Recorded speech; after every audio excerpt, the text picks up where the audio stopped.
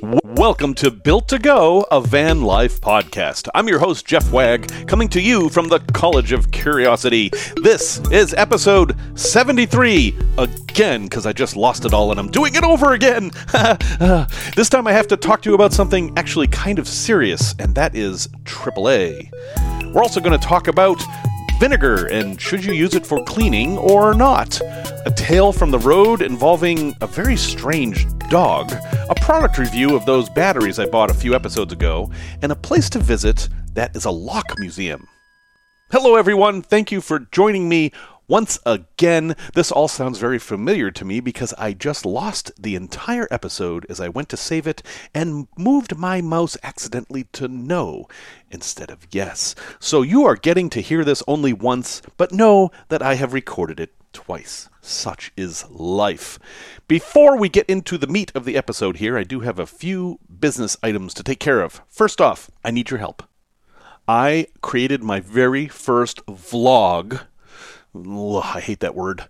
And I want you guys to watch it and tell me what to change, what not to change, what you liked and what you didn't like. And I especially want to encourage you to leave negative comments, or at least give them to me somehow, because that's stuff I can learn from. It is called the Aurora Project Vlog #1, and I will link to it in the show notes. And it basically talks about all the stuff that happens while I'm visiting these auroras. Yes, the auroras are each going to have their own video. That's part of the thing, but there's stuff that goes on in the thousands of miles I'm driving in between these auroras, and some of it's pretty strange, and I'll give you a taste of that in today's tale from the road.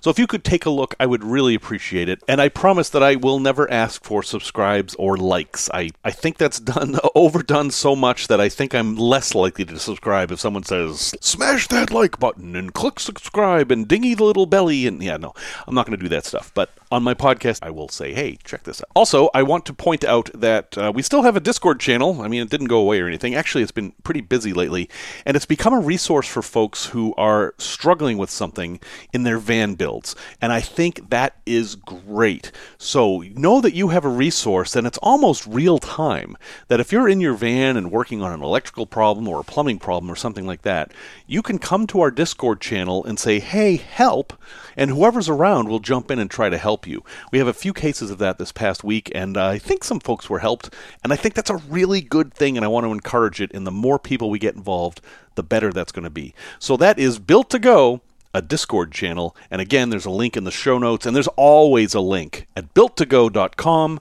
That's 3 T's, that's 2 T's, not 3, not 1. Whew, almost got that wrong, yikes. That said, let's get into the meat of this episode, and that is AAA, the American Automobile Association, which is similar to the CAA, which is the Canadian Automobile Association, and everything I'm saying here today is going to refer just to AAA, although I think things may be similar for the other organizations. And here's the issue. I have been promoting AAA for a while, and I've been a customer for years and years and years, and I haven't always been happy with them, but in general, it's a fairly cheap way to feel a little bit more confident on the road, knowing that you have a single phone number you can call if you get into trouble. They will come and tow you, or give you gas, or help you change your tire, or charge your battery, or whatever. Free. Basically, you're paying up front for this service. And I think that's great, especially for new folks in van life who have got a brand new van or maybe a very old van and they're just not really sure about it. But we have a problem. I've been seeing more and more reports of people saying that they called AAA when they were stuck on the side of the road, and AAA found out that they had a converted camper van and said, no, we don't do those. No, we can't help you. And it makes me a little angry because you find this out after you've been paying them for years in some cases, and then, no, you get nothing. So I was paying close attention to everyone telling their stories about this, and it seemed like there was a pattern that they won't tow commercial vehicles. But I found out that that isn't true. I called them, and this is what they told me. They said, and I know this is going to be contradictory, they said that they will cover work vans, and that they will cover camper vans. And if you have an RV plan, like the RV Plus program they have, they will cover RVs. That all sounds great, right? I mean, I got RV Plus just so they couldn't give me a hassle about the fact that my van was converted. The term commercial vehicle doesn't mean anything to them, according to Marco in my local regional AAA office. And I asked him to check my NV200 to see if that would be covered. They have a tool where they can type in the vehicle and see if it can be towed or not, which is great. I wish they would make that accessible to us so that we could use it before we gave them money. My NV200 in the US is not only a cargo van, it is also a commercial vehicle because by some definitions, because it only has 2 seats in the front and an unfinished area in the back, that makes it a commercial vehicle. These definitions are strange and they're all over the place, and a lot of people have run into problems with this because they can't get financing for a quote-unquote commercial vehicle, such as a ProMaster. And of course, if the vehicle had seats in it, then it would be fine. For example, if you get an Econoline 150 that has seats in the back, oh, well, then it's a station wagon. That's all fine. But if you get one that's just a cargo van, it's not, even though it's the same vehicle. And I thought maybe that's what AAA was getting at. But no. My vehicle that is a cargo van and a commercial van is covered by them. And I was like, okay, well, maybe there really isn't a problem here. And then the guy said, unless it has a ladder rack, we don't do that. Like, a ladder rack? What is a ladder rack? Is that a rack with a ladder on it? Because the rack on my van is just a normal roof rack, but it had a little stopper so you could put a ladder on it. But before I could even ask that question, he said, oh yeah, we don't do high tops either. So all you folks with high top camper vans, according to this guy, AAA will not tow you. And then he went on to say that they don't cover vehicles that have been modified. So I asked, well, what do you mean by modified? And he said, oh, if they've jacked up the suspension or anything. That cuts out a whole lot of van life people too. And then came the kicker. And those policies are only for this region. Those are the Chicagoland policies, although I assume it includes a big portion of the Midwest. I'm not really sure how they draw their lines. He said that if you go to California, they're a different club, and the clubs are operated kind of like franchises. They have different rules. And if you go to another club and call for service, they're going to follow their rules. So you may find yourself in a situation where your Midwest club would cover you for the tow and you wouldn't have to pay, but the California club won't, so you will have to pay. And the idea is that if you are from the Midwest and you break down in California, you call the number and they will send the tow truck, but you may have to pay for it.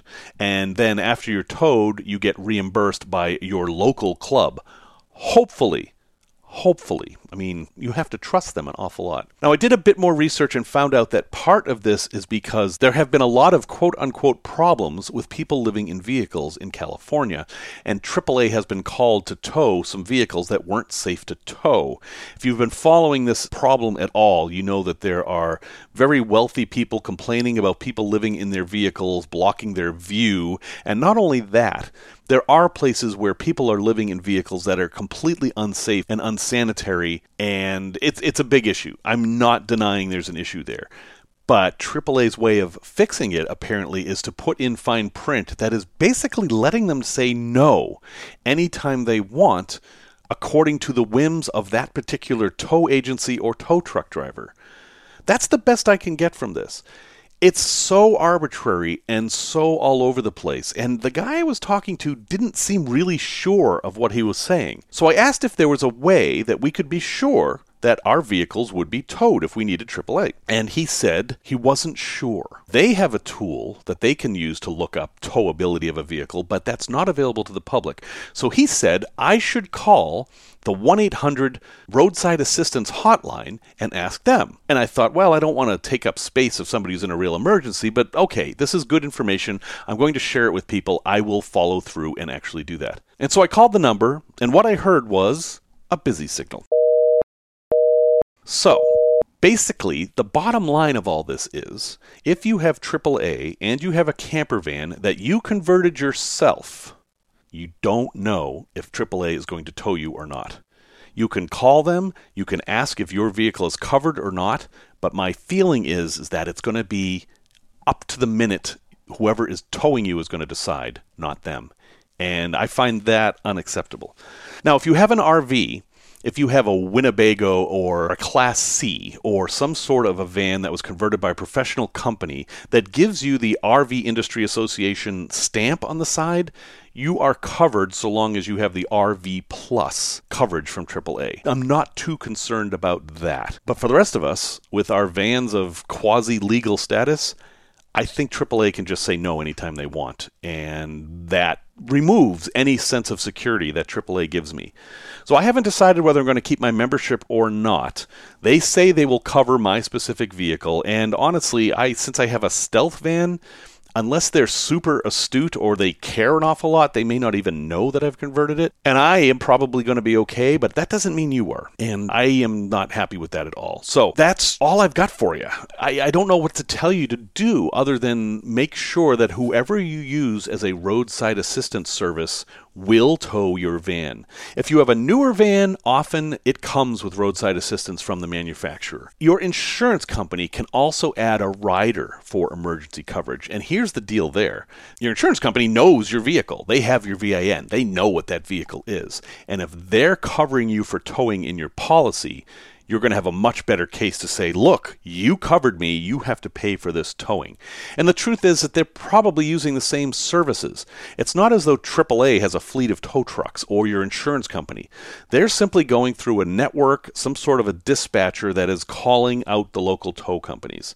So your legal case is probably going to be better with the insurance company because they are much more regulated than, say, AAA. In the meantime, try not to need a tow.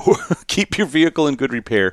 And honestly, the big thing that people get towed for is wheels and tires. Once a year, go ahead and mess around and change your tire just to do it. Seriously, you need to know how to do it to begin with. And if you do this once a year, you're going to find out if there are any problems, such as your lug wrench is missing or, I didn't know what that bolt was for in the back, so I covered it up with the floor, and now I've learned that it's to lower my spare tire. Or, as this is the case in my van, the cage that holds the tire up is rubbing against the sidewalls and is eventually going to eat through them. I'm not exactly sure what I do to fix that, but that's another project. Anyway, just know, and I'm sad to say this, but know that if you have a AAA membership, you do not necessarily have coverage. And it's better to worry about it now than when you're stuck on the side of the road with somebody in a tow truck saying they're not going to tow you. Tech Talk. Can you use vinegar for cleaning? I've seen a lot of people use spray bottles of vinegar for cleaning, especially cleaning dishes. And the idea is that you save a whole lot of water and it's much easier to do. And vinegar is this wonderful stuff that disinfects everything and it cleans better than soap and it's natural. All right, let's back up a few steps here. First off, vinegar is natural. It's a waste product of certain microorganisms. But so what? Natural doesn't mean good. I will bang on this drum head forever. Natural doesn't mean good. If you see a product advertised as natural, that makes me wary that they're trying to manipulate me because natural doesn't mean anything. It's not a regulated term. And things that are natural aren't necessarily good for you, like arsenic or cancer or alligators that want to eat you. All completely natural, not good. That said, is vinegar useful? Well, yes and no. It depends on what you're trying to do. Vinegar is great at some things. Now, vinegar is a weak acid. It's acetic acid. It has a low pH, so it's good for dissolving things. It's really good for cleaning windows and mirrors, for example, especially if you use newspaper, because newspaper is slightly abrasive. That works great. It can also be used to break up food particles on things. But what it isn't is a disinfectant. It is not good at disinfecting things. So if you're using vinegar to wipe down surfaces or clean your dishes, just know that it's really not killing all that many microbes. It will kill some, but not very many, and certainly nowhere near as many as good old dish soap. Dish soap kicks vinegar's butt when it comes to cleaning. But you do need to use more water. So you say, well, I've used vinegar for years and I don't get sick. Well, there's a reason for that. It turns out that dirty dishes are not a common way to get foodborne illnesses, especially from frying pans, because if you think about it, the frying pan is sterilizing itself every time it's used. It's hot. It's too hot for anything to live through. So you can clean that with vinegar or water or muddy water. It doesn't really matter. You can go in a mud puddle and clean your frying pan. Once you heat it up, it's going to be sterilized. I'm not recommending that you do any of those things. So vinegar to clean a frying pan actually makes a lot of sense because it'll break up food and then it's clean. But vinegar is not very good at breaking up grease, and that is a problem with frying pans and also countertops. If you have a greasy countertop and you spray it with vinegar, it's not really going to break it down. And depending on what that countertop's made of, it could actually damage it. Vinegar damages rubber and stone surfaces. So if you put in a fancy granite countertop in your van, vinegar can actually harm it. It will make it dull over time. So it's not so great there. It's also not great for plastic. Getting grease off of plastic is very difficult, and vinegar isn't really going to help you do that. However, you're not going to use just vinegar, you're going to rub it with a towel, right? Well, the rubbing with the towel can actually remove the grease. So, hey, you do what you want. I do not think you're going to get sick if you clean your dishes with vinegar. But know that vinegar isn't that great at cleaning dishes. It's not the ideal way. Bob Wells, who I'll mention later in this podcast, has done it for years and claims he's never gotten sick. That's great. But I know for a fact that washing dishes with soap and water is going to get them cleaner. I'll have a link to an article from Consumer Reports that has some pros and cons about using vinegar to clean things, as well as a list of things that you should never clean with vinegar because it will damage them. Tales from the road. This is a tale from Aurora, Kentucky, and I have video of this tale in my latest vlog, so if you would take a look at that, I would appreciate it. And some of this really needs the visual element, but that said, let me tell you the story. Aurora, Kentucky is right on the banks of Kentucky Lake, which is a very large man-made lake created when the Tennessee Valley Authority flooded the river. And this is a story all over this region. There's all these man-made lakes created to prevent flooding. That's all fine and good. There's a very large bridge across this river. And side story, this bridge was hit by a ship carrying a rocket for NASA, and it ripped the bridge down. And if you're wondering why a ship carrying a rocket for NASA is in Kentucky, well, you're going to have to watch the YouTube video of Aurora, Kentucky, where I will explain it. But that's where this incident I'm about to tell you happened, was at that bridge. At the edge of the bridge, on the Aurora, Kentucky side of the bridge, there's a big parking lot, and people use that as a fishing parking area. Basically, you park there, and you can put your boat in the water and go fishing, or walk down some trails and go fishing, or whatever. And it's also a good hiking spot, too. There's trails, and then you can walk across the bridge as well. And I did that. I parked there to get some nice video of the bridge, and there was an historic sign to read. And I park, and as I'm walking towards the bridge, I notice a buggy. You know, like an Amish buggy, like one of those black four-wheeled horse-drawn carriage kind of buggies that you see in central Pennsylvania. Yeah, it was just there. Not that unusual, except there was no horse. It was just the buggy. And it was sitting on the grass next to the parking lot. And there was no one near it. It was all by itself. I noticed it had a pink cooler kind of attached to its bumper, which I thought was a little strange. And it didn't have a slow-moving vehicle sign like you see on the ones in Pennsylvania. But what it did have was a dog. Oh, it had a dog. This dog was sitting in the driver's seat completely still, as though it was hiding in the grass. Completely still. But as I walked by the carriage, its eyes followed me. Very slowly, it would twist its head and stare at me. Like one of those optical illusions of the dragon that follows you around the room. That's what this dog was doing. But it was no illusion. So I took note of this as I headed to the bridge and said, there's a dog sitting in that buggy, and there's no one around. And I thought, well, I don't know what's going on, but I'm sure that dog won't be there when I get back. An hour later, I'm back, and the dog is sitting in exactly the same place, looking at me exactly the same way. And at this point, I'm having to wonder what the story is here.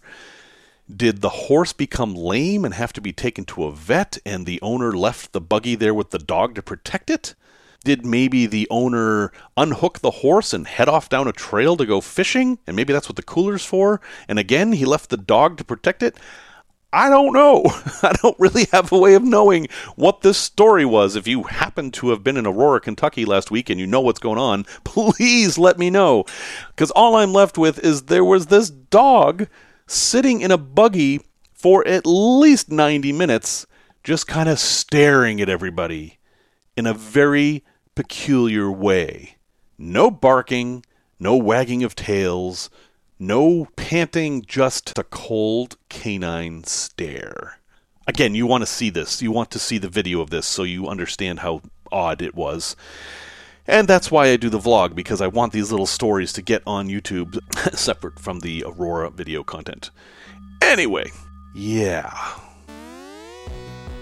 Product review. If you remember, a few episodes ago, I talked about these cheap power stations, solar generators, that I bought on YouTube, and I bought a couple of them, and they've come, and I've had a chance to play with them.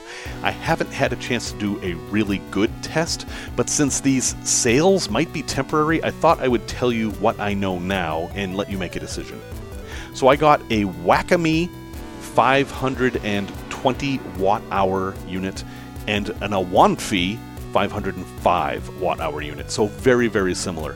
To translate watt-hours, these are basically a 42 amp-hour and a 40 amp-hour battery.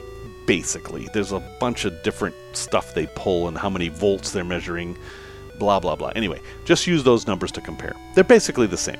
The Awanfi is about the size of a six-pack. It's very small, and maybe a little taller than a six-pack, like maybe a six-pack of Tall Boys. It's a really nice size, and all the plugins, or at least most of them, are on the top, as are the buttons. This thing would be perfect to put behind the seat of a car. It'd be really easy to get at, and it comes with all the cables you need to plug it into the cigarette lighter or to the household outlet, or if you happen to have solar panels, they just screw in. It comes with the right connectors for that. And it has even a built-in light, which everyone says, what do I need a light for in my battery? But then people end up using them all the time. So it's awesome for that. I mean, this thing would be perfect if you needed to do a late night repair on something. It's everything you need except the tools. Now, you might say, oh, 40 amp hours. Well, that's not very much. And you're right. But remember, we're dealing with lithium here, so you can safely go down to 32 or so amp hours and not damage the battery, unlike AGM, where you could only go down half. And if that still doesn't sound like much, know that in my van, I have two 35 amp hour batteries, which means I only have 35 amp hours that I can use because they're AGM, and I have never run out of power, ever. I'd never run out of power. I have 200 watts of solar on the roof, and I have a VSR alternator charging system, and I've never run out of power. So for me, I know this would be enough. The Wacom is bigger. The battery is a little bigger, but the unit is much bigger. It's the size of a car battery, and it's much bigger. And the way the controls are laid out, they're all on the front. So wherever you sit this thing, you're going to have access to the front of it. So it needs to sit on like a counter or the floor or something like that. And it seems like it's a decent unit too, but the Awanfi was so much cheaper and it's so much smaller that I'm really thinking that's the better deal. I mean, I only paid $236 for this thing. Now, a couple of notes. The Awanfi does not have a USB-C charger. It only has USB-A, which is the normal type of chargers. But that doesn't matter because that's just a matter of the cable. It does, though, matter that the USB-C on the Wacom is actually a high-power USB-C. So if you're charging a laptop or an iPad, it's going to be better for that. Also, the inverters in these are not pure sine. They are modified sine. And that is not as good. While it's probably fine for most things, there are some things that don't like modified sine waves, such as a convection cooktop. Those need pure sine. They do weird things if they're not on pure sine. But again, these are little batteries. You're not going to be running a lot of AC stuff off of these. This is basically to run your lights and your fan and your water pump and your refrigerator, your 12-volt refrigerator. It would work fine for all of that stuff. So that's just my initial review of these things. Between the two right now, I like the Awanfi much better. The Wacom is exactly the same as the Rockpals 500 from what I can tell, so compare it that way too. And I just wanted to get that word out while these sales were still going on. The last time I checked, the Awanfi had gone up a little bit in price, but if you're in the market for one of these things, now's a good time to be watching because something's going on and the prices are good. And if you have a no build or you're camping or you're car camping or you're not going to build a permanent system for whatever reason, or you want to back up, these might be a great solution. A place to visit. I ran across this place just by accident, and those are my favorite places to report about. It is called the Illinois Waterway Visitors Center. Very generic name. It's in Ottawa, Illinois, not very far from the Starved Rock State Park Visitor Center. Starved Rock is probably the most visited natural phenomena in Illinois, not counting Lake Michigan, because it's fairly close to Chicago. And if you happen to be going there, take an hour or two and go across the river to the Illinois Waterway Visitor Center. You will find a big parking lot, and then you will find a building that has dioramas and explanations of how the river works and the lock system on the river works. The Illinois River has lots of locks. What the building is sort of lock traffic control, like an air traffic control, but for the locks, and they just have a place for people to visit down at the bottom. But the best reason to visit this place isn't for all the dioramas and stuff. I mean, you can figure all that stuff out on the internet. It's that you actually get to see the locks work, and it's not as simple as you might think. Big barges come down the river, and they get to the lock, and the barges are in these trains. And the trains are much, much longer than the lock. So they are taken apart, pushed into the lock. The water is raised or lowered, depending on which way they're going. And then they have to be reassembled on the other side. And basically there's one guy doing this. It's really interesting to watch. Also, this river is infested with those crazy Asian jumping carp. Those fish that like jump in boats. You've probably seen videos of this. This river's got them in spades. So if you see boats coming up and down, in their wake, you'll see these really big, like 20-pound fish leaping in the air. And that's fun too. It's also a great spot for viewing American bald eagles.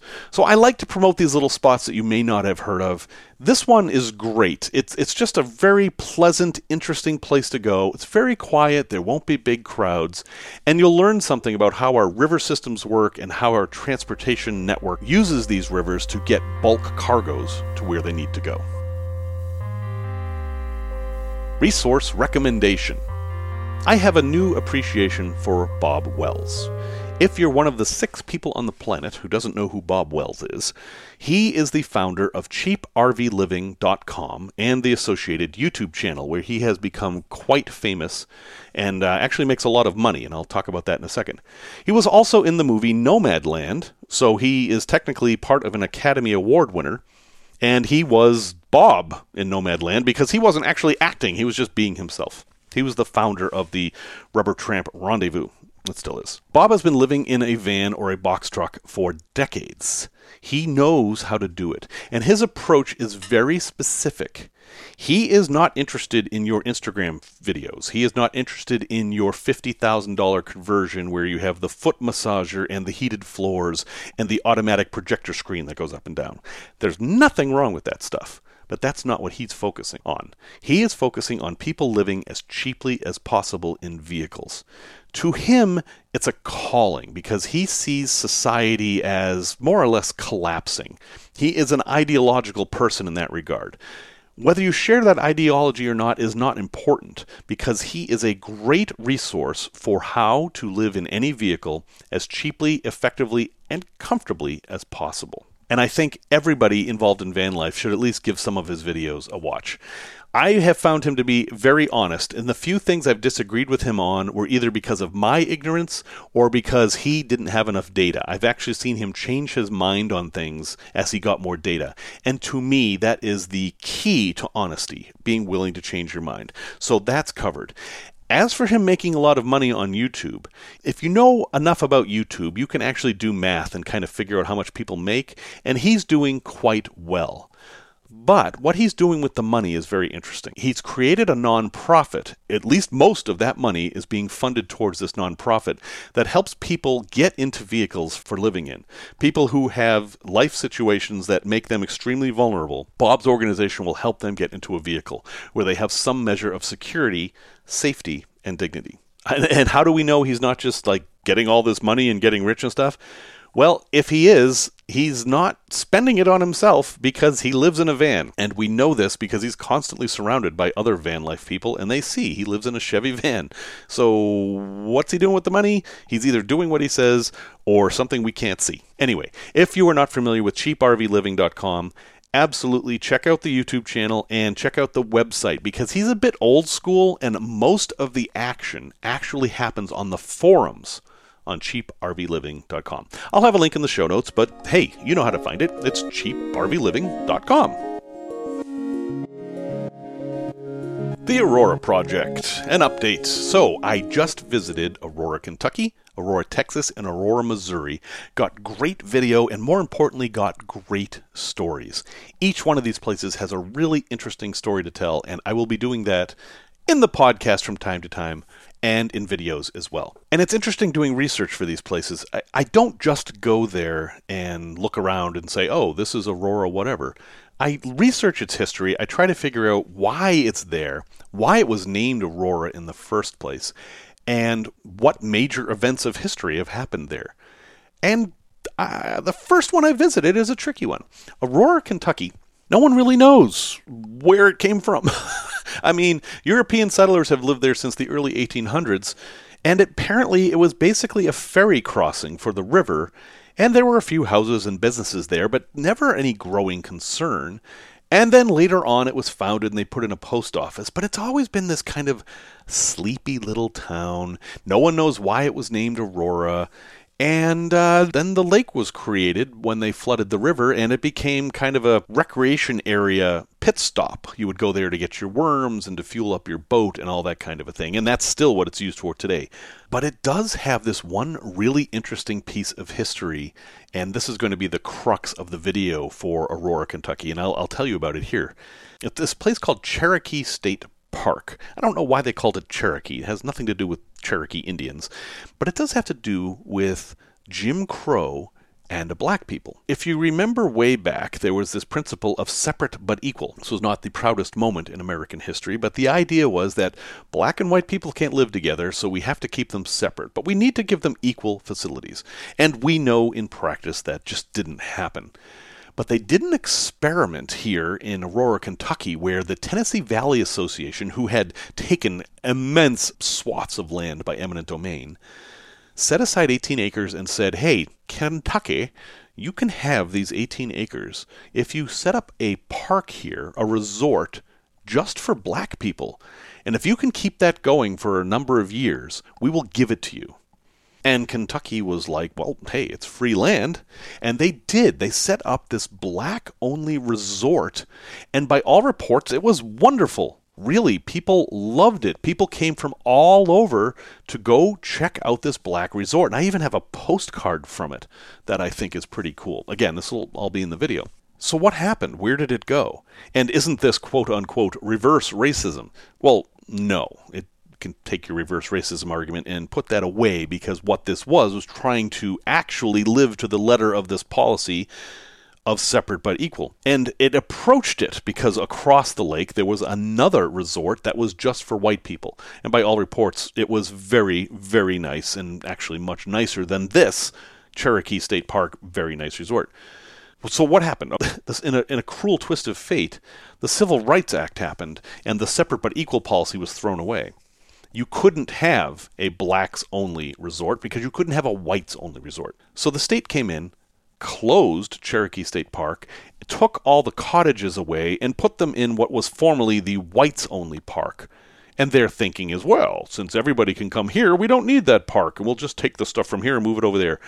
Which sounds great in paper, but as you can imagine, the black folks who had felt incredibly welcome and comfortable at Cherokee State Park no longer felt comfortable going to the formerly whites-only park.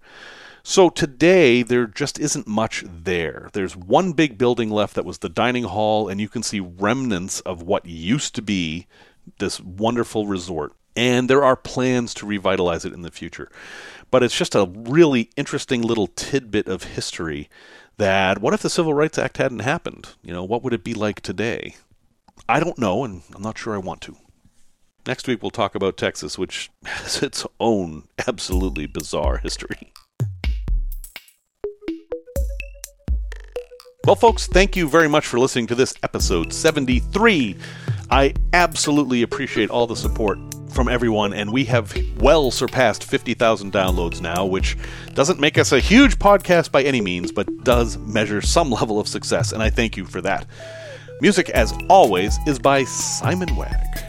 And until next time, remember this quote, inspired by the fact that I've had to record this podcast twice, by Tom Watson, the CEO of IBM. If you want to succeed, double your failure rate.